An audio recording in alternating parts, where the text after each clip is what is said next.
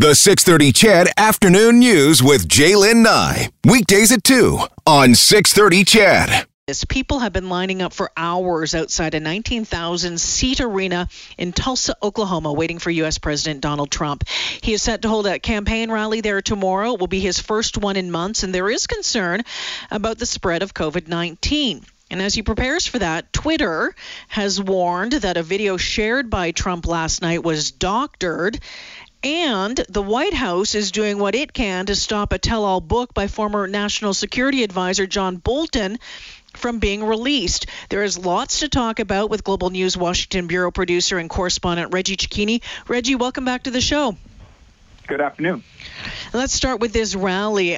People are lining up. They've been lining up for, it seems like a couple of days now, set to hear the president. There have been curfews put in place in Tulsa. People are being removed from the area. And there are concerns about COVID because cases there are rising. What can you tell us about this rally, what it's going to look like, and certainly about the COVID precautions that are being put in place?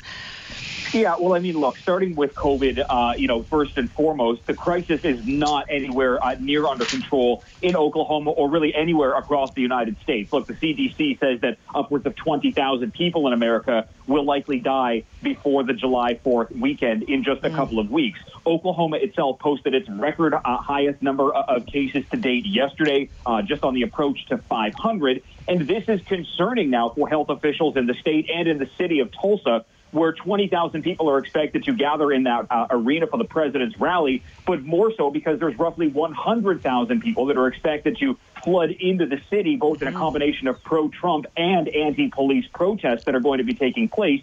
This is essentially going to become a petri dish. This rally is acting like a super spreader, and there's a fear that the healthcare system is simply going to be overwhelmed 2 weeks from now, knowing full well that it takes a couple of weeks for any kind of virus to incubate inside someone. You take a look at some of the other states in the U.S. as well. Arizona and Florida breaking their daily all-time records for new COVID-19 cases. San Diego County, California, putting a hold on reopenings because of an increase in cases. And also, what was it about the masks in California? Are people being told that they have to wear masks now? Yeah, look, the governor has made a statement saying that if you're going to be doing any kind of non-essential or even essential activities outside of your house in most settings, wear a mask. And simply because California posted several thousand new cases of COVID-19 yesterday, as the state had thought that it was getting an active grip on this virus and preventing its spread. But we're now seeing that, these conversations that doctors were saying that maybe the heat, maybe the sunshine, maybe the humidity will kill the virus. It's not. There is now a fear that places like Hawaii and places like North Carolina and Arizona, along with South Carolina and Alaska, are all going to become hotspots with a growing number of deaths in the coming weeks. Reggie, what are we hearing from the Trump administration on this front when it comes to COVID? Of course, there has been a lot going on in the U.S. over the past number of weeks. It seems that COVID has really been, put on the back burner. Am I just imagining that, or is that the case? No, that is the case. You'll notice that it's been more than 7 weeks, on the approach to 8 weeks, since the coronavirus task force held a public briefing. They were sidelined in the name of the economy, and then the economy was sidelined in the name of the president's political future, which is why this virus is no longer being discussed. The president, in an interview with a television network just a couple of days ago, said that the virus is running away quickly and is slowly dying out. And that's simply not the case. Given the fact that we're seeing such a spike in numbers around the country, but the sheer fact that the president is no longer acknowledging the virus. Look, even his press secretary today was asked about wearing a mask at the rally tomorrow, and she said that she won't be, and likely neither will anybody else in the Trump entourage, because they're trying to push this message that the country is fast-tracking and ready to reopen. And if they accept the fact that this virus is rampant right now and killing people at a rapid rate, it would be admitting to their own failure. Interesting. I want to switch to the protests for just a moment. There was a new poll out today that found a majority of Americans say they approve of recent protests around the country. Many think they'll bring positive changes. Washington was, of course, a hot spot for these protests over the past number of weeks. You were on the front lines covering them. Can you give us an idea of what it's like in D.C. right now? Well, look, these protests are still big, and they're ongoing. Today being Juneteenth, the day that commemorates the end of slavery in the United States, there's a number of protests that are kind of crisscrossing the city and making their way down towards Black Lives Matter Plaza, which was designated at the height of these protests.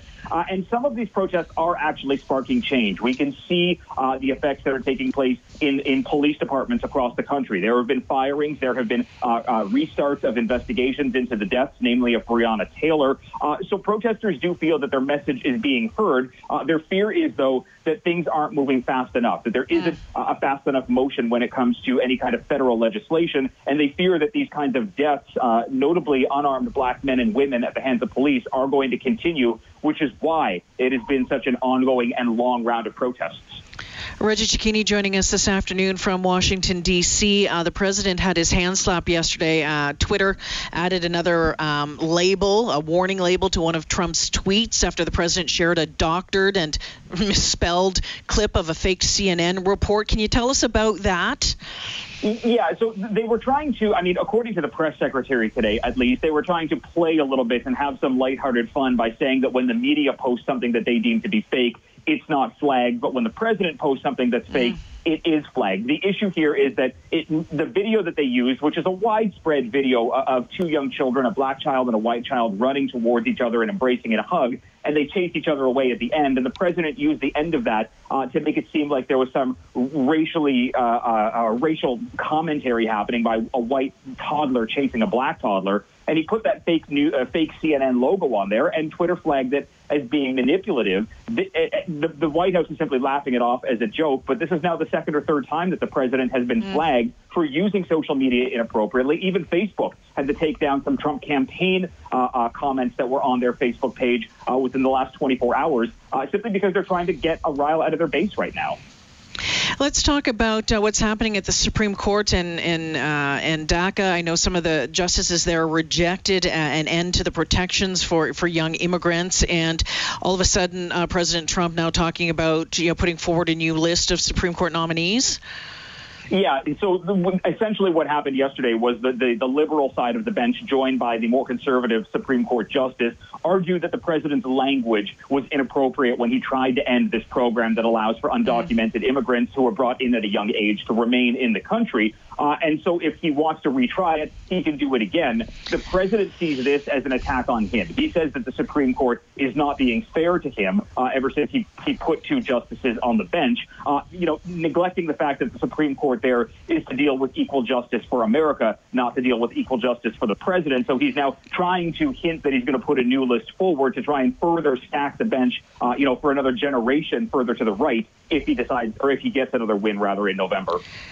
Let's talk about this book that's been written by John Bolton, the former national security advisor. It's called The Room Where It Happened. The White House is in a fight over this. They want the books not to be released.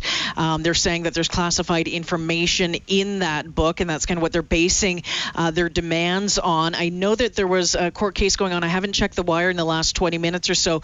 Can you give us an update on that and why the Trump administration is trying so hard to stop it?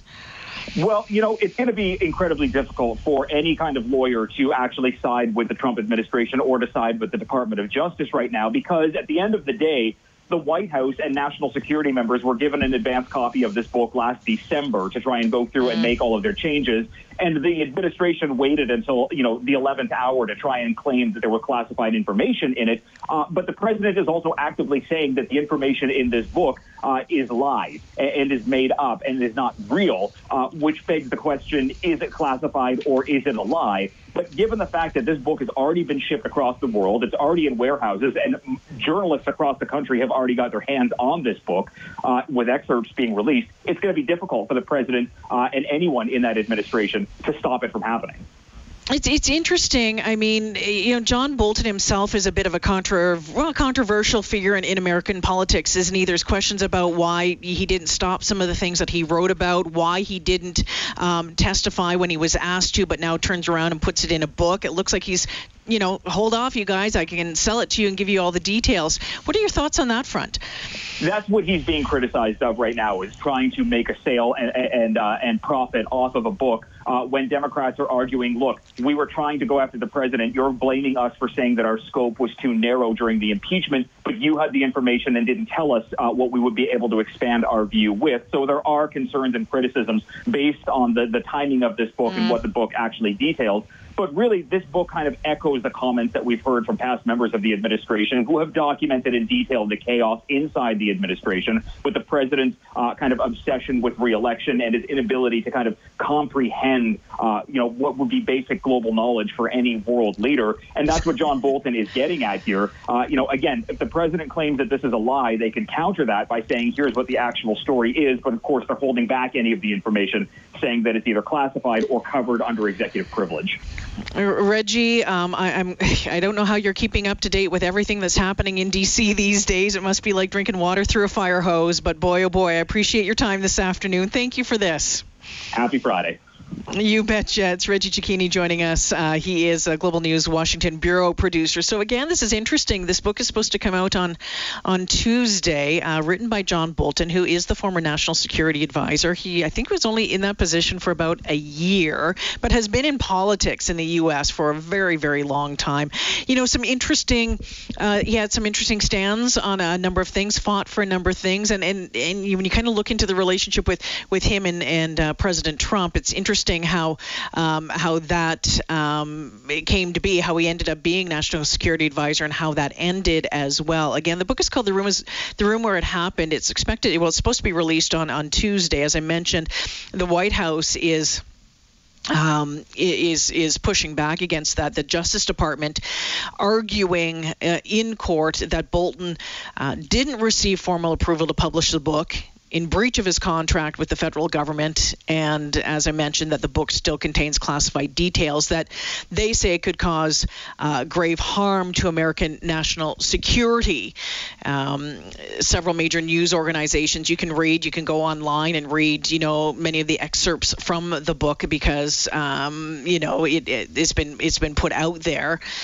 And one of the things that a lot of people are focusing on was John Bolton saying that he was talking about Trump's behavior, such as the president's encouragement of foreign leaders, including China's president, to help him in the 2020 election. So that's one of those talking points that are out there right now.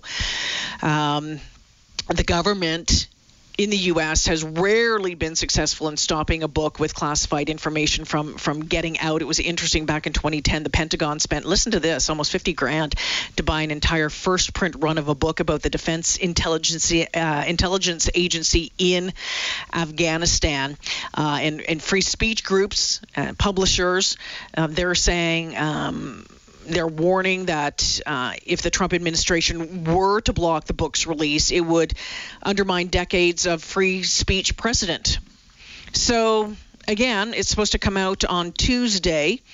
President Trump called John Bolton a sick puppy and a wacko on Twitter, and said the new memoir is, quote, a compilation of lies and made-up stories.